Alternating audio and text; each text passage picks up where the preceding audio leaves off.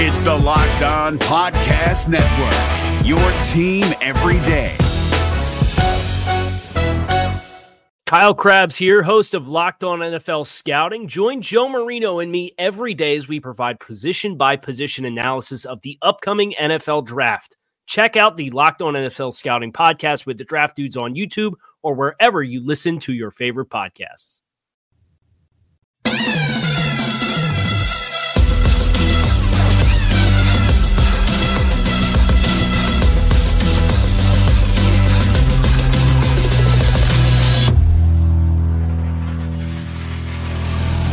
Welcome into NFL Kickoff Live. It is the best hour of football talk every single Friday. We'll go around the NFL, talk about your team and every game, and we'll get local insight in a way that you can't get it anywhere else but right here at Locked On. My name's Tanitra Batiste. I am your host, and I'm here with Jarvis Davis and Kyle Krabs.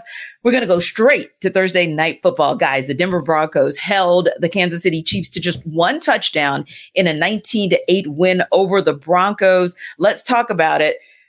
Are the Broncos just that bad? Are they really kind of a bottom three type of team? Yes, absolutely. When you think about what's going on in all of the room as we approach the NFL trade deadline, this is one of the teams that's been most active or going to be the most active, right? Because we heard about Jerry Jeudy, and they just recently cut Randy Gregory. Now Frank Clark has requested a trade. You know, all of those factors kind of let you know that Nathaniel Hackett probably wasn't as bad as of a coach as everybody thinks he is, or Sean Payton thought, you know, because it's still a dumpster fire, like 2 years running. So I think that right now, when you think about like, okay, who's the team that's going to be in the bidding or in the running for a guy like Caleb Williams, Denver definitely going to be one of those choices. Yeah. And what about you, Kyle? Yeah, I think from Denver's perspective, it's tough because you had this ownership change. You made this big investment for Russell Wilson kind of in the same timeline and hired a coach. Then you fired the coach and now you're sending draft capital for Sean Payton. And it just feels like there wasn't an honest conversation about like where Denver's coming from and like trying to bridge the gap with new ownership and new coaching and a new quarterback and new coaching again. When Denver has endured what has comfortably been the worst stretch of this franchise's history over the course of the past 8 years or so. 5 wins in 2017, 6 wins in 18, 7 wins, 5 wins, 7 wins, 5 wins. And now they're 1-5. And at some point, you got to crawl before you can walk. And for there to be this aggressive kind of push to go get Russell Wilson and trade a first and a second round pick for Sean Payton, you're going to have to go back to square one. And I think the writing being on the wall, and you look at the efficiencies, particularly on the defensive side of the ball and how bad that is for Denver right now. Yeah, I do think this is a bottom 3 team, and I don't think it's going to get much better as the rest of the season plays out either. Yeah, I'm thinking the same. I think that to Jarvis's point, they're just going to go into the NFL version of tank mode and just try in the offseason to reset. And that is from a player perspective, but who knows just how far that reset goes, because it feels like nothing is working, including the coach that they selected to be the one to take this team where they want to go. Because that's a great point, Kyle. It seems like there's a disconnect everywhere. The front office, the sidelines, on the field, just a disconnect everywhere. And a place where we never would have thought that when John Elway did what he did to get Peyton Manning and get the Broncos back into being that kind of franchise, another franchise that we never thought we would be having a conversation about as a bottom dweller or losers. The New England Patriots. You're talking about a team that from 2009 to 2019, 11 consecutive division titles. They were a perennial favorite to go to the Super Bowl. If they actually did not go to the Super Bowl, just an amazing run there. I think what was 9 Super Bowls. So now they can't get out of their own way. And people are actually talking about firing the great Bill Belichick. But do you think at the end of the season, the Patriots and Robert Kraft will decide it's time to part ways? I do. Yeah, I have seen this firsthand as a Dolphins fan. The end of the Don Shula era in Miami was very unceremonious. It was obviously, this is the record that Bill Belichick's been chasing the last few years. And they kind of discreetly behind the curtain said, look, you can either retire or you're going to get fired. And Don Shula retired and did not choose to pursue coaching elsewhere. I don't know what Bill Belichick's ultimate decision will be, but Robert Kraft has throughout the course of the offseason handed out very strong vocabulary and statements to the fan base and to the media talking about the expectations for this franchise and getting back to the playoffs. We haven't won a playoff game since we won the Super Bowl against the Rams 5 years ago. And I got bad news for you guys. You ain't making the playoffs this year. Even though the AFC is not as crazy competitive right now as what it looked like it might be, there's been some injuries that have thinned out a few teams. This team they are one of the more banged up teams in general themselves, and they don't have the difference making kinds of players to get them out of close game situations. And then the last 2 weeks, they haven't even played close games. So I do think this is heading towards a break at the end of the season. I mean, let's keep it funky. Like, the general manager, Bill Belichick, should have been fired a long time ago because he's missed up and down the draft, whether it be first round through the 6th or 7th round or either undrafted. He just has missed consistently. And I think that when you think about having both of those titles, that's why I'm breaking them up into two. That general manager should have been gone a long time ago. Here's my case for Bill Belichick to be gone now. 36-38 without Tom Brady.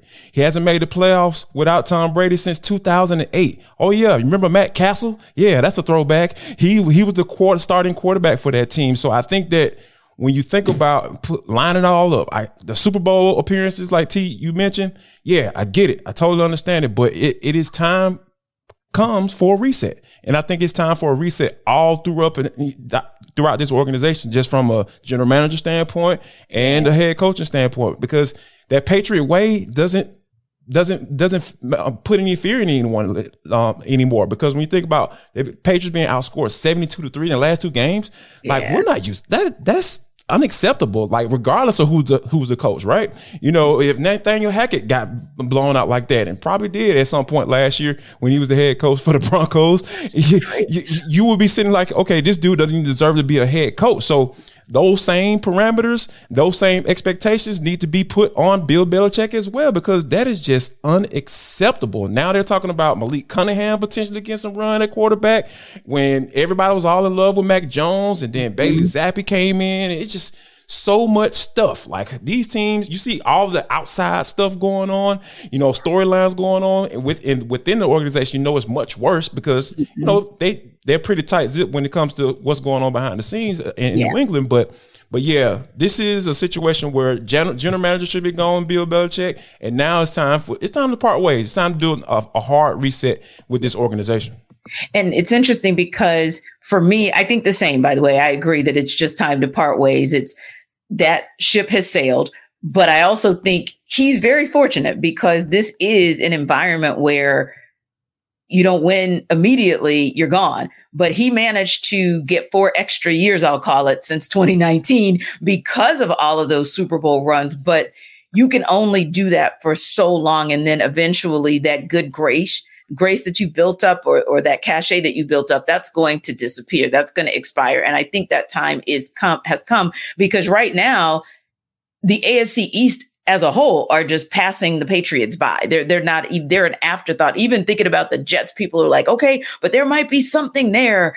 When the Jets are a conversation and you're not, that's when, it's time to just do a hard reset. Now, got a couple other teams in there that probably need to do hard resets as well. What in the name of Vikings is going on with the Vikings? Wow. Where do you start? Oh gosh. Like, where do you start? Like, I think that, you know, defensively, you know, Kyle has continually pointed out, like, Brian Flores trying to force feed his style of play without the right personnel to be able to match up with that. So I think that when you have that aspect of it, you got O'Connell as the head coach, Kirk Cousins, like, he's just average. Like, we don't have direction at the quarterback position. That puts you behind the 8 ball, especially in a league like today, because I mean, essentially the NFL is begging you to throw the football. You know, that's why Kirk Cousins has had some success in the regular season. But when it comes to those big games and those primetime games and playoff games, he disappears because things are different in the playoffs. They ease up on those. Hey, let's let everybody score all those points and let these guys kind of play some real football. So I think that's why you start to see those things, those windows start to shrink, and you start seeing him turn the ball over or say, "Oh, why is the dude doing this? He didn't do this in the regular season," because things change when you get into the postseason. So I think that when you have, all of those factors coming into play, and we know the Vikings have been known for with Mike Zimmer at being the head coach, their defense, that was their identity. They don't have an identity now because their defense is not what it was because they, like you said, they don't have the personnel. So I think that when you think about putting all those factors together, that's why you have what you have up in Minnesota. But interestingly, Kyle, we don't talk as much about Minnesota and their 1-4 as we do about Chicago and their 1-4. It's like Chicago has been dragged through the mud about just winning one game. But I'll be honest with you, I was kind of, and I, of course, have been following, but it's kind of shocking. Like, man, I wonder why we don't talk about it. Why do you think there's so much more conversation about the Bears than the Vikings, especially because the Vikings were one of those teams that went off last year, of course, in the regular season, and then kind of fell off the cliff in the postseason. But ultimately, do you think they're showing who they really are this year? I think at some point, regression to the mean is one of those things that usually happens in football. And here's some numbers for Minnesota. Last year, they scored 424 points, which was the fifth most in franchise history. And they had a minus 3-point differential because they allowed 427 points, which was a bottom 6 record in franchise history for most points allowed. So they were top 5 single season scoring points and bottom 6 for points allowed. Yeah. And it's the same story the 2 previous seasons when they, in 2020, they scored 430 and gave up 475 points. And then they gave up 425 and they scored 425 and gave up 426 in 2021. So they have been 27th, 30th, and 31st in yards defensively. And they were bottom 5 in scoring defense last year and managed to win 13 games because they were 5th and 12th in turnover differential over the course of the previous 2 seasons. They're dead last in turnover differential this year. So there's some good fortunes when you're giving up a lot of points, but you still manage to find a way to win ball games. That ball's going to bounce the other way at some point, and you've seen that with Minnesota. They've had like horrible fumble luck already this season. I think they've lost 8 fumbles or something already. Just an obscene number, and it's law of averages. If you do flip a coin enough times, you're going to get 50-50. And they got heads a whole bunch of times in 2022, and it's coming up tails this year. And I think you're seeing that be one of the contributing factors to this team having a lot of the same problems that they did last year. Yeah. And, I'm going to throw out 2 more teams. And of course, our producers will not be pleased with one of them, but I'm going to start with the Giants and ask you guys about that 1-4 team. And Jarvis, whether or not you think they're the bottom dwellers as well, or do you think they're that 1-4 team that's just, had a couple of like tough goes and they're really better than that? No, they're a bottom dweller, like hands down. Like I said, when organizations don't have direction, notice a trend here. Like teams we've been talking about, they don't have any direction at the quarterback position. Yep. And no identity. No identity. Like, who are the Giants? When I knew who they were when Eli Manning was there and they had Michael Strahan and all those and Justin Tuck and all those guys, they were Eli Manning gonna turn the ball over, but when it comes nut cutting time, they are going to get right and he's gonna make a play. And then when they get a lead, that doggone defensive line, they're going to get down and they're going to rush the quarterback and put him on the ground consistently. So it's just, and they've had issues ever since then, to be honest with you, on the defensive side of football. They just have not been able to figure it out. Like when you talking about position needs going into the draft, I'm sure you have experienced this, Kyle, in your research. Like they always have needed linebackers, and they always kind of fill those spots, those linebacker spots with free agents and just bringing guys in and never actually invested in that position and drafting a guy that can come in and can be around for the next 8 to 10 years as far as, being that catalyst for your defense. So it's just so many things that's been going on. Now, Brian Daboll came in, he worked his magic with Danny Dimes in his first year, but this year, that's who I feel like Daniel Jones is. This is who he is. This is who he is. Like, of course. Exactly. Daniel Jones, that's who he is. And then you got the issue with Saquon Barkley. Like, there's another trend. Issues, storylines outside of actual football stuff going on and them dealing with it and the contract stuff and all those things going on. We're talking about badly run organizations, and it's actually leaking out into the field. And people should not be surprised by that at all. Yeah. And Kyle, the one team that the Giants did beat is another 1-4 team in the Arizona Cardinals, but they're also the team that got their one win against the Dallas Cowboys and smoked them. So, and they've been competitive in some of those losses. So do you feel like that is as bottom of a dweller as the ones we've already talked about? So I think you can define Arizona in a little bit of a different light than some of the other teams. Yeah. I think Arizona has the least talent at their disposal. I think their talent has the most work ahead of it, but I think they're playing better football than just about every name that we mentioned. And like, if it wasn't for Daniel Jones catching fire in the second half of that Giants game, Arizona was up 20-0 at halftime in that football game. And that was really the only scoring outburst that the Giants have had all season. They scored 31 points. And I think Arizona, they're on schedule because they knew what this season was going to be. Yeah. They traded down in the draft and drafted an offensive tackle, and the starting quarterback was on PUP and first-time head coach. And they were hoarding draft picks. You kind of saw their strategy with the NFL draft in April and what they were planning to do, and sent away a couple of different players. Guys like Josh Jones got traded, and there was an argument to be made like, hey, that's a pretty valuable piece. Well, they took the draft pick for him.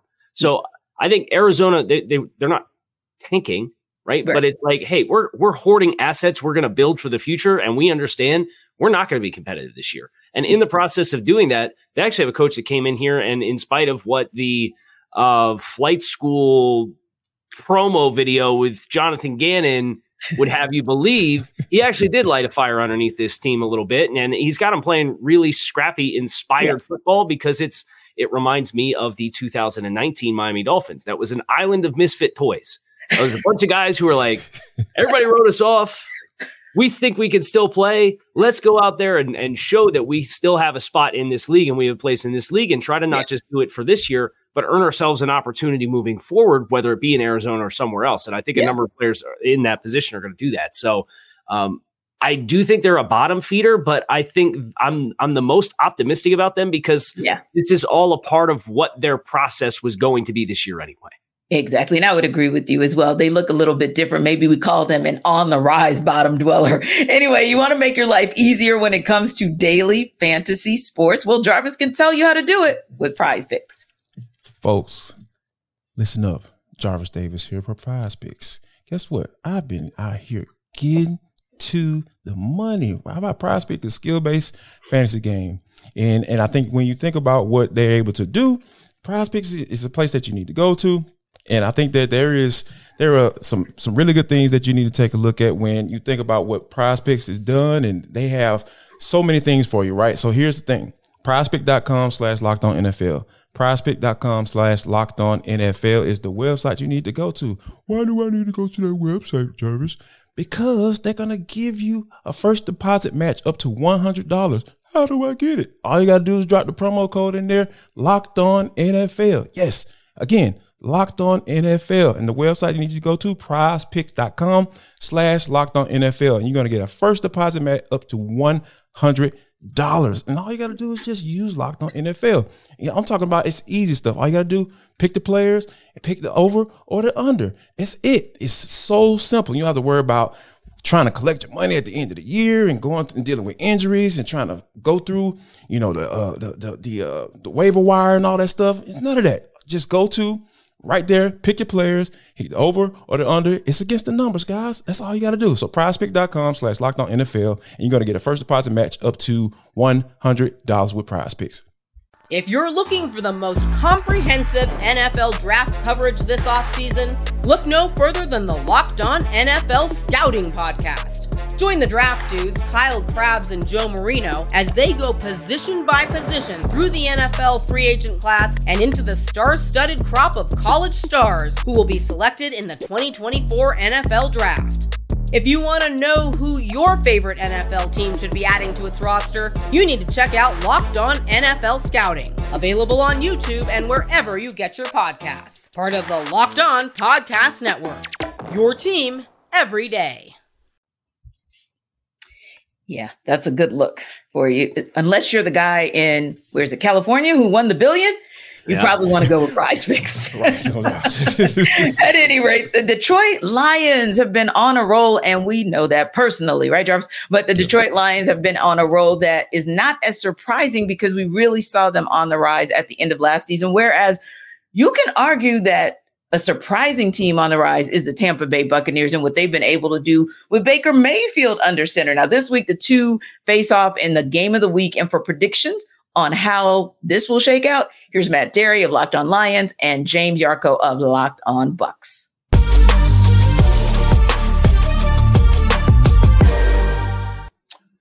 I'm looking at this game, James, as far as predictions go, and the Lions have won their last 3, and it's been all blowouts. I mean, they really have won, 14, 18, and 14 or 16, whatever it's been.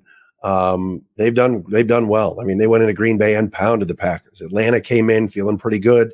Lions gave it to them. Obviously, this past weekend, there was really no contest. Carolina's not ready, and you'll see them twice, and the Lions are. I think this is going to be a closer game. I think maybe Baker's here in a fourth quarter pick, and the Lions hang on and win 24-21, something like that.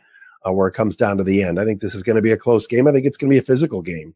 And I like the way the Bucs are playing, but I'll take Detroit on the road, maybe to win by 3. What do you think? Yeah, you mentioned it. The Lions have been winning by blowouts. On the flip side, outside of the domination of the Saints, the Bucs have won close and ugly. That's been their mantra against the Vikings, against the Bears. It's been close and ugly. We are going to drag this thing out. We are going to battle tooth and nail.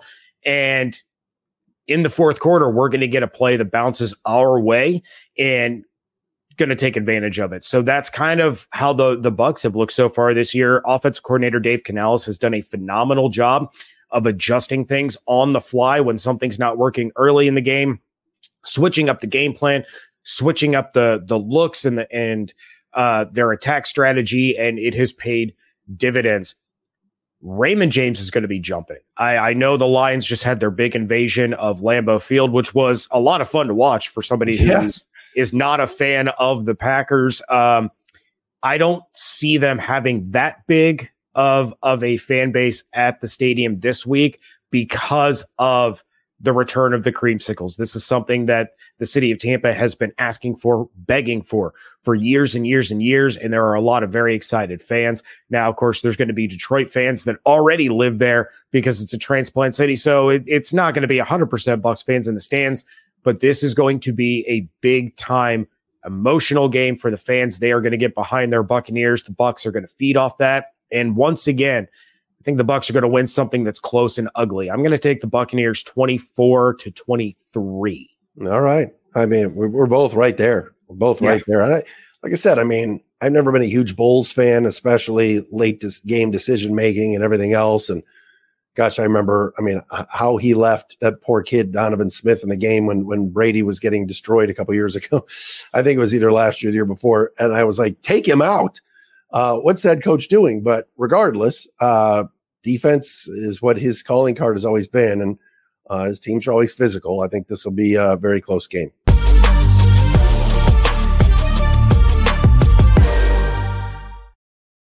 Now, I think they will both be surprised because they might have a few more Detroit Lions fans than they realize because it is time for the snowbirds to start coming south, the snowbirds, right? So, and I don't know if they get to Miami, but they certainly get to Tampa. And I know that because I used to cover the Bucs in Tampa. And yeah, that dreamsicle, icicle, purple sickle thing, or what is it, orange sickle thing they got going on. Yeah. People have been lobbying for that for a minute. But anyway, let's talk about what's going on the field between those two teams. Do you guys think, first of all, that the Lions are a top contender in the NFC? I mean, Jarvis, do you think that they have at least cemented that status through this first, maybe third of the season?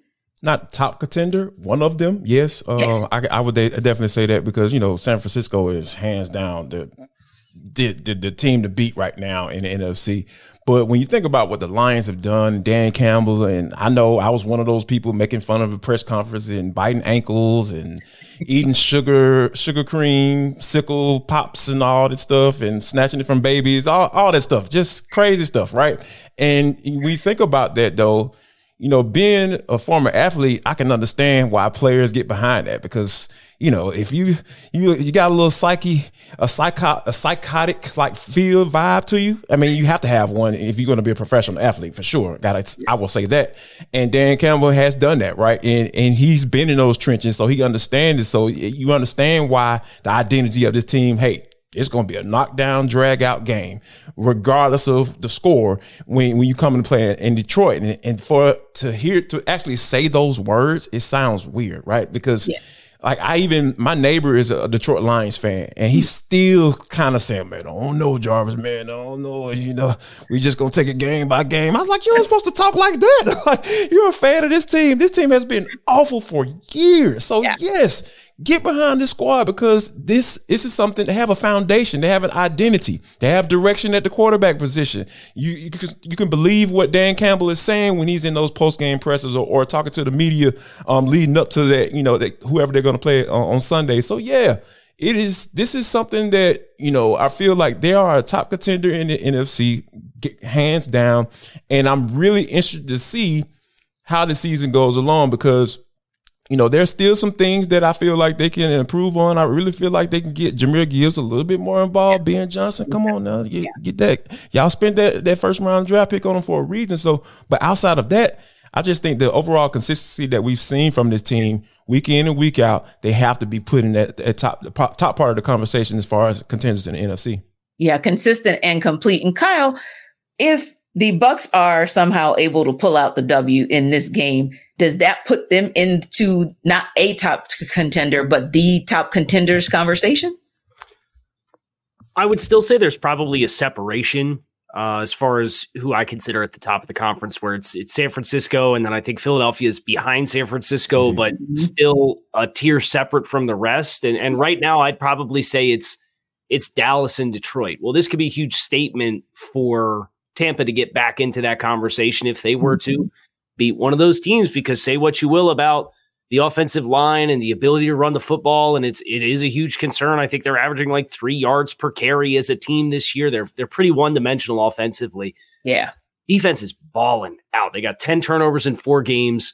They've given up less than 375 yards on offense in 3 of the 4 games that they've played. The Eagles lit them up for 472 on the Monday Night Football game that they played. And yet they still managed to keep that reasonably close as far as the game. It was just they couldn't get anything going offensively. So I do think from Tampa's perspective, especially in the South, where what's Desmond Ridder going to give you each and every week? Is New Orleans, did they catch lightning in a bottle with the scoring outburst against New England? Have they figured out their offensive woes? Or are they still going to kind of be clunky and herky-jerky? Like, that division's open. Right. And I think an opportunity for Tampa to beat a team like Detroit would really go a long way. I think in serving as their statement to say, hey, we're going to be a force to be reckoned with in this division. Right. And I still would probably say that I would favor them behind each of the 4 teams that I already mentioned in the conference. Yeah, and I think it is those 4, and then it's maybe, like you said, that second tier, and then your bottom dwellers. And interestingly enough, that same Detroit Lions team, of course, beat the Atlanta Falcons. So I do think it may be a statement kind of game for the Tampa Bay Buccaneers to say, hey, we haven't played you yet, Atlanta Falcons, but we're going to beat a team that beat you, so we can show you that we're really, I don't want to say real, but yeah, kind of show that we're not pretenders. And Jarvis, in order for the Buccaneers to do that, they still need to be getting what they've been getting out of Baker Mayfield. Are you surprised at how effective he's been under center? I'm waiting for the ball to drop on this one, because it's going to take a lot more than 4 games for me to be all in on Baker Mayfield. I'm not sold on him just yet, because like there is. I really feel like this is going to be one of those instances where we was like, man, he was playing so well to start the season. Now it's just kind of like, and then, now the Buccaneers are second in the division now. They were they were at the top of the division when they were getting ready to play against the Detroit Lions. So I think that this is going to be a scenario where I understand that he's been playing solid. Like, we've seen this movie before. Like, he played solid in Cleveland, so with a bad shoulder, going through the season like that, and doing what he can to kind of, get that team where it needed to be. So I think he's in a situation where even when he was out with the Rams, he started off playing really well, and everybody was like, "Oh yeah, Baker's back." No, this dude eventually, once tape gets out, guys watch it, and eventually you're going to get exposed for who you are. Time and time again. It happens 100% of the time in the NFL. And I think that this is one of those situations where Baker Mayfield he's going to eventually show himself. Yeah, and that Detroit Lions offense is a very high-powered offense. And I think, yes, granted, somehow, some way, the Bucs were able to keep clawing away when in that Eagles game all the way through that fourth quarter. But I also think that was an Eagles team that had a few injuries. That was an Eagles team that was trying to find itself, dare I say. And I think that this Detroit Lions team, they're not trying to find anything. They know exactly who they are, and they're going to impose their will in Tampa Bay. Now, if you want to take control of your health, Jarvis will tell you just how you can do it with Jace Medical. Folks, listen up. Jarvis Davis here for Jace Case. This episode of NFL Kickoff Live is brought to you by Jace Medical. Yes, Jace Case provides 5 life-saving antibiotics for emergency use. All it takes is to get a Jace Case is fill out a simple online form, and in some cases, jump on a quick call with one of our board-certified physicians. Get ongoing care from our physicians on any treatment-related questions. Doctor created, doctor recommended. I know you've been in a situation where it's like, oh my God, man, the kid's sick in the middle of the night. I don't know what's going on. They got a sinus infection, and you just like, I don't know what to do. And then you might not have that service where you can call a 24-hour service with your healthcare. Jace Case can help you out. It is simple, guys. All you got to do is go online, fill out the form. Then you get prescription life-saving medications right to your door. They can help you out right there. So Jace got to make sure you have medication in hand. And I'm telling you, you're going to have the access to the medication in an emergency. Get $20 off on these life-saving antibiotics today from Jace Medical by using my code LOCKEDON at checkout on jacemedical.com. That's JASE medical.com. If you're looking for the most comprehensive NFL draft coverage this offseason, look no further than the Locked On NFL Scouting Podcast. Join the draft dudes, Kyle Krabs and Joe Marino, as they go position by position through the NFL free agent class and into the star-studded crop of college stars who will be selected in the 2024 NFL Draft. If you want to know who your favorite NFL team should be adding to its roster, you need to check out Locked On NFL Scouting, available on YouTube and wherever you get your podcasts. Part of the Locked On Podcast Network, your team every day.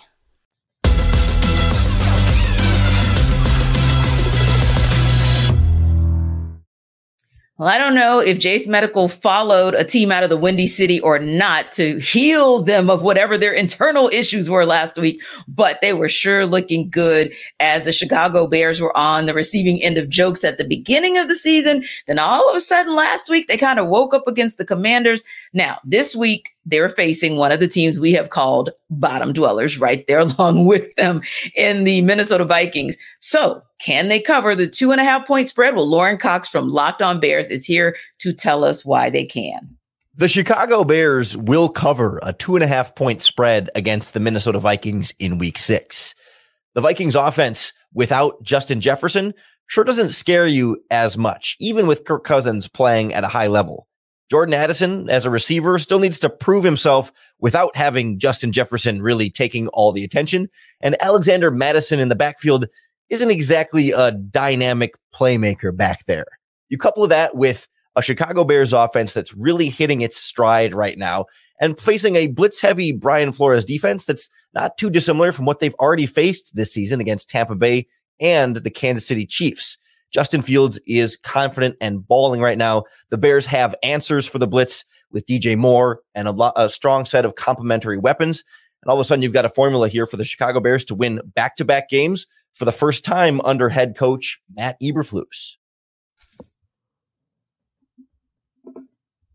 Well, it'll be interesting to see because this is that kind of intriguing game where, like we talked about earlier, a little bit different. Granted, I'll say that we looked at the Lions versus the Bucs and that matchup. And now it's kind of time for them to put our money where our mouth is, if you will. The Lions are FanDuel favorites in this one, but here to sell us why the Bucs are the right choice, James Yarko from Locked On Bucs. Health is going to play a big factor when the Tampa Bay Buccaneers host the Detroit Lions on a throwback classic. I am James Yarko, one of the hosts of Locked On Bucs, talking about why the Buccaneers are not only going to cover the spread, but they're probably going to win this game as they bring back the creamsicle jerseys. The city of Tampa has been turning it into a week-long holiday of creamsicle and 1970s throwbacks, but that's not why they're going to cover the spread. That's not why they're going to win the game. It's all about the health. You have Jamel Dean coming back after missing week 4 against the Saints. You have Kalijah Kancey and Servassier Dennis coming back after multiple weeks having missed with injuries. You have Mike Evans returning. You have Vita Vea and Devin White, who are both getting healthy now. The Buccaneers bye week, while it was so early, was vital to the success of the team in getting those key players back on the field. Kalijah Kancey had a huge impact in the limited amount of time he was on the field in week 1 against the Minnesota Vikings, getting pressures, getting a quarterback hit, and Jared Goff has been pressured on 25% of his dropbacks. Now, while his numbers are impressive while under pressure, that is also where all 3 of his interceptions came from, was under duress. And we know that nobody brings pressure like Todd Bowles, and nobody disguises pressure like Todd Bowles. Having his full allotment of defensive players and guys that can make big plays is going to be huge as the Buccaneers are out to prove against the NFC North leaders that this is a legitimate team and a team that could go on to win this division and be in the postseason. This is more than just a flash in the pan over the first 4 weeks, and it all boils down to the fact that the Tampa Bay Buccaneers are finally getting healthy. Now, guys, we touched on that a little bit, what James was saying towards the end of the video, which is that this is kind of a prove-it game for the Tampa Bay Buccaneers. And he did give some compelling reasons as to why they could walk away with a win against the Lions. What else do you guys need to see, Jarvis, out of this Buccaneers team, especially in the first half? What do you need to see out of them to say, hey, they can hang with a high-powered offense like the Lions if they have to go toe-to-toe with them? I mean, it always starts with, going to the games and you're talking about offensive teams that can put up some points, right? Make them one-dimensional. Get them off the ground because we know that's what they want to do. And you're talking about the identity, right? We had that conversation earlier about what the Lions want to do. They want to be out physical you, and that starts in the run game, in my humble opinion. And I think that if they can get that. Get them up off the ground early on, and have a guy like Vita Vea can help with that situation. Devin White coming back, yes, that can help as well. So I think those are some key additions that James brought up that I feel like it's going to help them out a lot, because if you're having offenses having a two-way go throughout that for 3 and 4 quarters, like that's how you end up with 30 to 35 points, at the end of the game. So I think that if they can get him off the ground, and Vita Vea establishes himself like I know he can, and up front, I really feel like this is going to be one of those situations where we're looking at like, okay, this defense for the Bucs is probably one of the better in the league if they can hold Detroit under that 20-point mark, like we talked about when they played against the Falcons. And Kyle, that's a word, because the Buccaneers defense may actually be their best offense against the Lions. Yeah, I agree. Especially when you consider, Jarvis talked about the rush defense for Tampa Bay and what Detroit wants to do offensively. Mm-hmm. They gave up 201 rushing yards against the Eagles in week 3. The other 3 games were 41 yards, 67 yards, and 70 yards for their other 3 games to start this first month of the season. Mm-hmm. And I think about 2 other areas for Tampa defensively that I think are going to be really important. They're one of the best red zone defenses in football. So if Detroit's going to move the ball, you can bend, but don't break. They've given up 3 touchdowns in 11 trips to the red zone defensively. Tampa has thus far this season. That's the second best touchdown percentage ratio defensively in the league. That's critical. But the area that I think they need to be better is on third down. They're giving up first downs on 47% of their third down opportunities defensively. That's a bottom 4 number in the league. So if they can get third down, win against the run early, force them into long distance third down and distances, and then you can bring pressure at Jared Goff in those instances and try to really be compressed on the back end and force him to take sacks and force them to punt the ball. I think that's the part for Tampa that has to be different than what it has been early. They have to be better defensively on third down. Now, Jarvis, the Lions are actually FanDuel favorites in this one. Tell me who you got. Wow. I'm gonna have to go with I'm gonna go with the Lions because that's what I've seen. That's what I've been at. You know, that consistency, right? Like in every game, regardless win or loss, like I've seen the Detroit Lions continually put out a product that can give you chances to win games week in and week out in the NFL. And I think that when you have that, you have a quarterback that can, get the job done. He's not turning the ball over that much like how he was shipped out of LA, out of LA. Those were some of the reasons why he was shipped out of there. So I think that when you have a quarterback under center doing what he's supposed to do, and you have that offense and a very thoughtful and creative mind in Ben Johnson calling plays, I really feel like the Lions is going to get the job done for sure. And Kyle, do you think this will be a game where the Lions continue to show their dominance, or do you think this is a game where the Bucs get the win? I think this is a huge statement opportunity for Detroit's offensive line. We talked about how Philadelphia ran for 201 yards against this Tampa defense. Detroit's offensive line is in that same stratosphere as far as the quality of the group and the unit. I do think they are going to have the opportunity to reset the line of scrimmage, and I'm worried about Tampa Bay's ability to do the same when they have the ball. We already mentioned they're 3 yards per carry as a team. Yeah. And if you're going to be going into the game one-dimensional, and Detroit does have the ability to win the line of scrimmage, even with Vita Vea coming back and Tampa's defense being as good as it is, I just think that recipe, when each team respectively has the ball, is going to be too much for Tampa to overcome. So I'll pick Detroit to win this game as well. Yeah, and I wanted to go back to Bears and Commanders because we talked earlier about that game and, of course, heard our Sell Me Why from Lauren Cox. But in that game this week, of course, it's Chicago, it's the Vikings. Can they cover the 2.5-point spread? Where do you think that game lands, especially because those are kind of our bottom dwellers? I think they can. I think they can cover the spread because here's my thing with Chicago. Like, it feels like the coaches are very reactionary.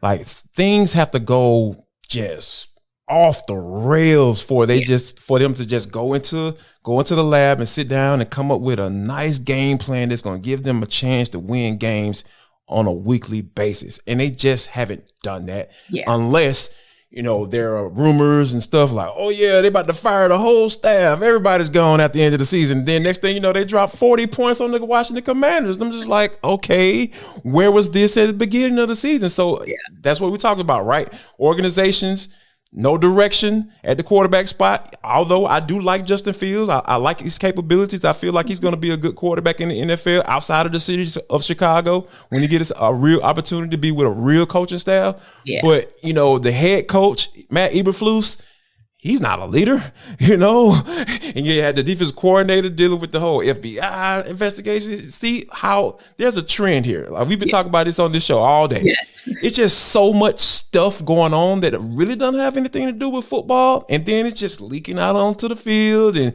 you just have the wrong people in place. And I think that right now, if they're able to come up with a game plan, if they are hearing those rumors that they're about to be fired and Luke Getsy, they're about to get fired during the season for the first time ever, in Chicago Bears history. Yeah, I feel like they can cover this bad boy because they have the talent to do it on the offensive side of the football.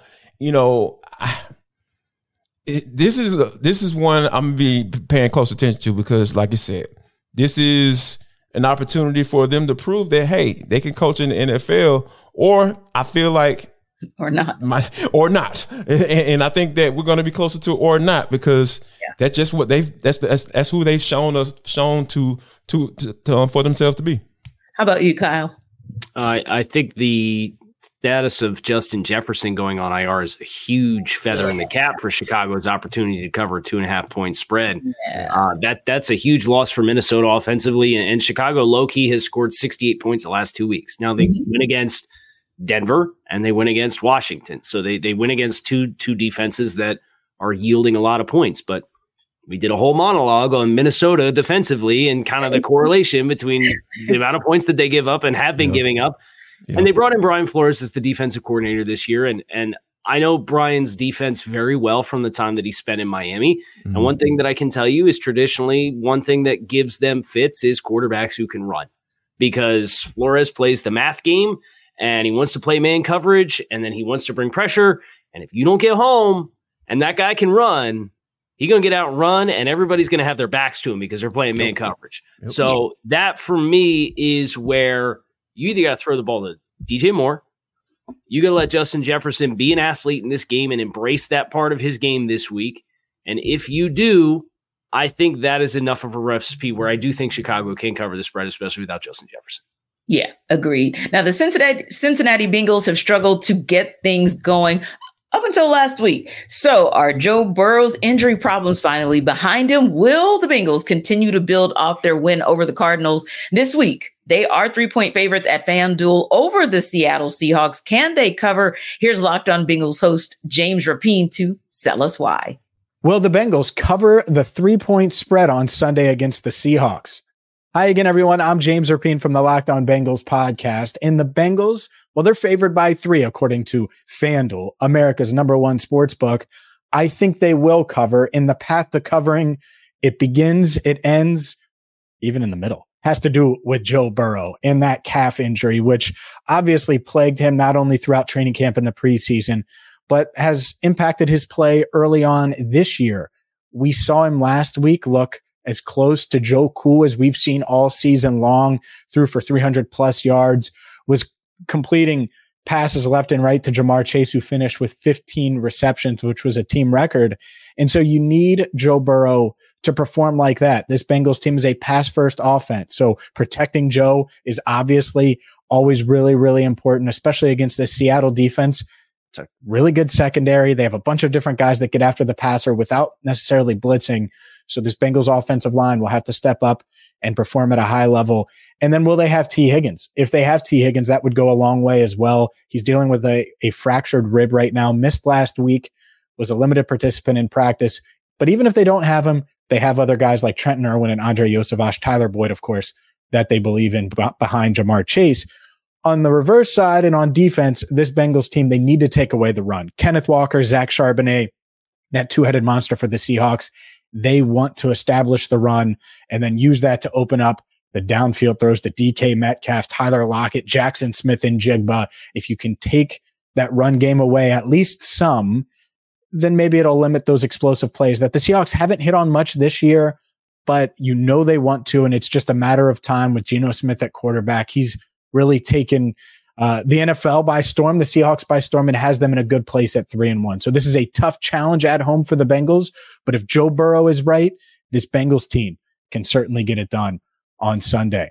For more, make sure you check out the Locked On Bengals podcast. Quick thoughts on Bengals Seahawks, guys. Yeah, if Joe Cool is healthy, this team has an opportunity to win.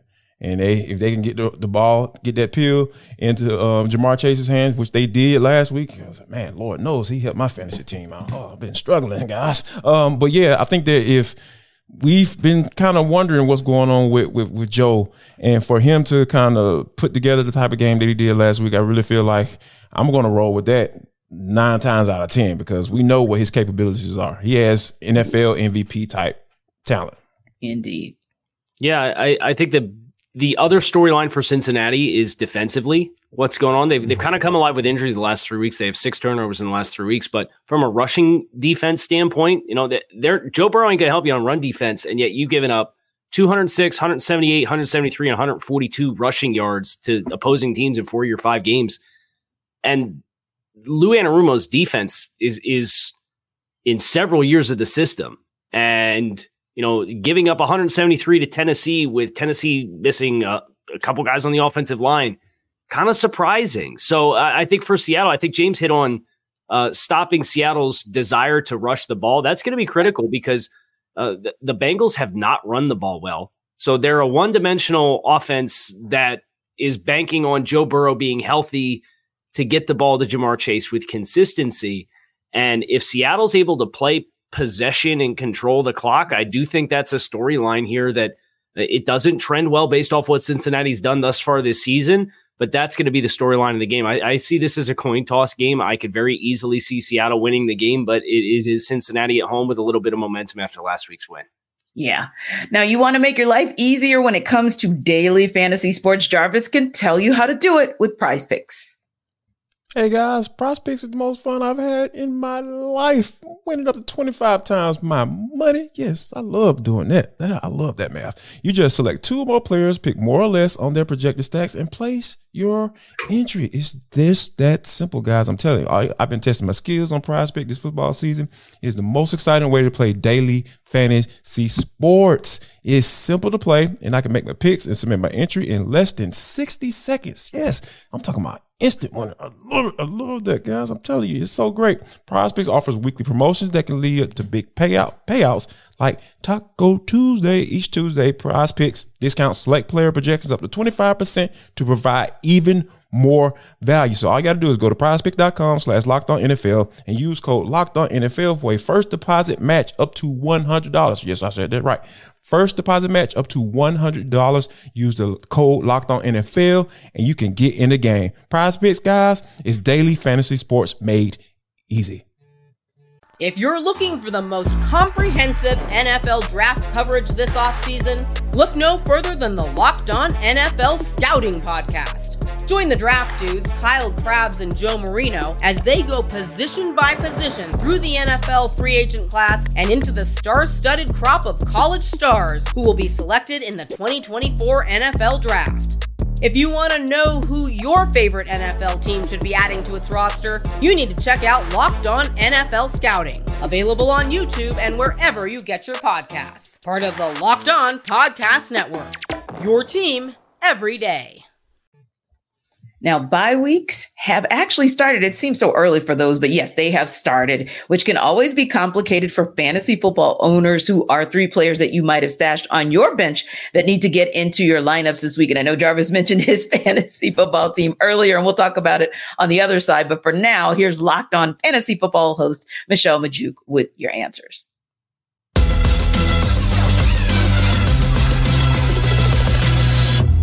There are 3 players that you have not been counting on at all for fantasy throughout the 2023 season, but who I think you should be getting into your lineups in week 6.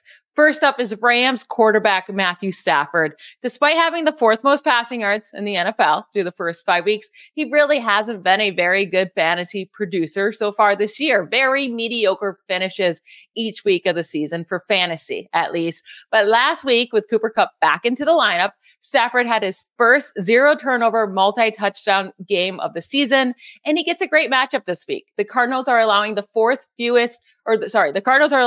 most fantasy points to the quarterback position this season. And over the last 2 weeks, both Brock Purdy and Joe Burrow scored 21 or more fantasy points against them. I do think Stafford can easily be a top 10 fantasy quarterback this week, and he has top 3 upside.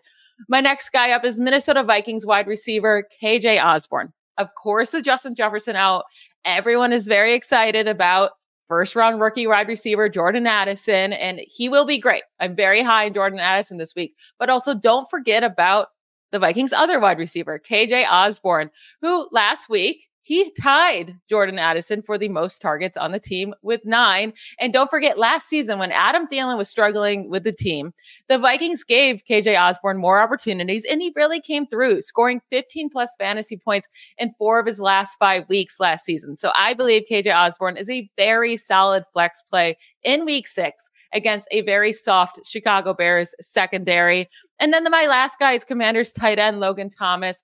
Listen, Sam Howell just loves to target the tight end position. He completely ignores his great outside wide receivers, and all he wants to do is target Logan Thomas.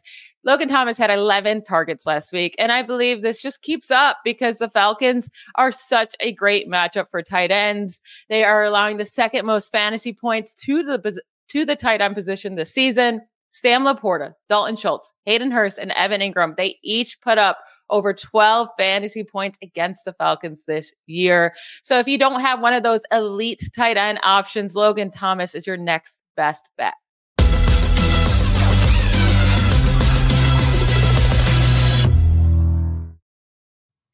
All right, guys, tell me a little bit about what you were thinking as you're listening to Michelle give us some guidance on what we're going to do on the fantasy side.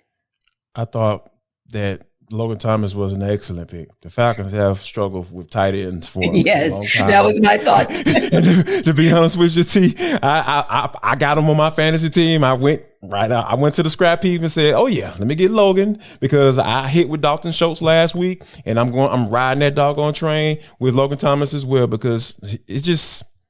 They just have struggles. So yeah, I think that's an excellent pick as far as if you're looking for a nice value. More than likely he's going to be available in that waiver wire. So yeah, definitely Logan Thomas was one that immediately stuck out to me. Yeah. I like the KJ Osborne pick. I think he's a really nice player. And obviously they've been looking for more high ceiling players opposite Justin Jefferson. But without Justin Jefferson this week and playing a Chicago team that's given up the second highest amount of passing yards offensively, we expect Chicago is going to be able to move the ball. So I think that's a game that's going to score some points. And it's not just going to be Jordan Addison, right? It's not just going to be TJ Hawkinson. I think Kirk's going to be able to spread the ball around a little bit. And I think KJ Osborne, who's a guy who has had steadily 600 plus receiving yards in each of the last 2 seasons and a decent touchdown production, he's going to get a boost in opportunity this week. I think that's a really nice call for Michelle as well. Yeah, agreed. So yeah, I love how you said, pick up some people off the scrap heap because quietly, I think both of those, KJ Osborne, London as well, I think both of those have a great opportunity to kind of sneak up on fantasy football players and kind of give them an opportunity to get some, I'll say free points because nobody else will probably go after those players. Now, I wanted to talk to you guys as well about a couple of key matchups that are coming this weekend. Let's start with the London game. Speaking of London, the Tennessee Titans are there and taking on the Baltimore Ravens. And we kind of saw the Baltimore Ravens, if I do say so myself, implode against my Pittsburgh Steelers last weekend. So what is this looking like? Is this looking like an opportunity for the Titans to maybe get a win and kind of bolster things on their side as they've had moments, or is this Baltimore's week to bounce back from the debacle of last week? I think this Tennessee team is what we've come to expect the Patriots to be post Tom Brady, where they run the ball, they play tough defense, they're really opportunistic at times. They're going to get games close into the fourth quarter, and they're going to play good situational football and bank that you're going to shoot yourself in the foot. And they're just not going to beat themselves. Case in point, they're 9th in the league in scoring defense. Now they're 26th in scoring offense. So they have a minus, I'm going to do math here live on the show, minus 5 point differential on the season thus far, which is obviously not great, but they're 2-3. They have an opportunity to try to play close to the vest and force Baltimore to get one-dimensional, to try to move the ball with consistency and beat them. I think they have some athleticism on the second level and on the edge of that defense in Tennessee to kind of combat if Lamar Jackson tries to get outside the pocket and they try to move the launch point for him. So I think this is a pretty competitive game. I do think Tennessee's going to have to hit a few explosive plays to win the football game, and that's Treylon Burks not playing in this game. I know he's already been declared out. That hurts the resume a little bit, but if they can find a few explosives and they win the turnover battle, I would say that if you gave me those two things, I'd pick Tennessee to win the game. Yeah, and we saw last week, Jarvis, that an explosive play by one George Pickens pretty much deaded the Ravens. So how do they stop that from happening so that they can get the win this week? Yeah, I think it's going to be one. You have to maybe have to go back to what you used to do last year, right? Like, because with Todd Monken coming in as the offense coordinator, you want to kind of open up the offense a little bit and have Lamar Jackson run a 20th century type situation, 20th century, type offense, like a modern day offense. And I think that, when you get into these games like that, style makes the fight, right? We know what Tennessee wants to do, like Kyle mentioned. They want to be able to run the rock and play good defense, and hopefully their quarterback can make a play to put them with more points at the end of the game. So I think that, and the thing about it is, I feel like Baltimore is built to do that too. Because of the success that they've had in the previous offensive play caller. So when you have all of those factors coming into this game like this, and losing the game like you did against the Pittsburgh Steelers, and Joey Porter Jr. out here talking trash to everybody, he kind of feeling himself like his daddy, stunned like his daddy, I guess, But I think that this is a situation where you can get right, and I really feel like they can, because I feel like Lamar is still ready to kind of take it to that next level as far as like really establishing himself as a guy who can throw the ball around, because like you said, he has the weapons. He's targeting a guy like Zay Flowers who can take the top off the defense. And I think that if they can continue to tap into that, I really feel like they can win this game. All right, now, guys, I got about 60 seconds for each one of you to talk a little bit about the teams that you cover. Miami is going to have an easy peasy Carolina Panthers this week. Don't do that. I'm just trying to be like uncomfortable up here, right? And then, of course, we'll come back next week and talk about an L when you put that out there. But anyway, what do you think about how Miami's going to play against Carolina? Well, Carolina's really banged up too. Frank Reich came out and said there's going to be about 5 starters that aren't going to play, including Von Bell, which is a really surprising name. You take that with J.C. Horn at corner, and they're going to be licking their wounds a little bit. Xavier Woods, the other starting safety, is out as well. So they're missing 3 of their 4 starting base secondary players against Miami's passing offense, which is a really bad mix. I think for Miami, this comes back to trying to maintain the momentum that you have running the football. They are almost at 1,000 yards rushing on the season through 5 games. And that's not been the case for the Dolphins as a football team in a really long time. So as they get later into this season and they want to make sure they continue to be balanced offensively, you're going to play Philadelphia next week. You're going to play Kansas City in 3 weeks. You're going to want to make sure that offensive rhythm is in place. And I think this is another good opportunity without Devon Achane, who just went on IR. Are you bringing back Jeff Wilson? Are you putting Savon Ahmed into that second running back spot? Make sure that you're hitting on all cylinders in the run game, because you're going to need that in the next couple weeks. Indeed, Jarvis, just 30 seconds. But tell me give me one key to Atlanta getting a win over the Commanders this weekend. The Falcons had a clean bill of health on their injury report, had a couple of guys kind of lingering on there, limited down. Now it's completely clear. They need to also play that style of football, play clean football. Those 2 fumbles that you gave away last week, more than likely, a team like the Commanders, they have the necessary talent to be able to take advantage of those in the worst way. And I mean, like getting 6 points. So you got a clean bill of health on the injury report, play a clean football game, do not turn the ball over, and I feel like the Falcons can get a dub this week. Thank you guys so very much. And of course, we thank everyone who stops by each and every week to check us out on Locked On NFL Kickoff Live. For Kyle Krabs, Jarvis Davis, I'm Tenitra Batiste, and don't forget to come back and see us next week. Hey, Prime members, you can listen to this Locked On podcast ad-free on Amazon Music. Download the Amazon Music app today. Is your team eliminated from the playoffs and in need of reinforcements? Maybe it's time for a rebuild, or maybe they're just a player or 2 away from taking home the Lombardi Trophy. Either way, join Keith Sanchez and Damian Parson for Mock Draft Monday on the Locked On NFL Draft Podcast. They'll tell you which college football stars your team will be taking in the 2024 NFL Draft. Check out Mock Draft Monday on the Locked On NFL Draft Podcast, part of the Locked On Podcast Network. Your team every day.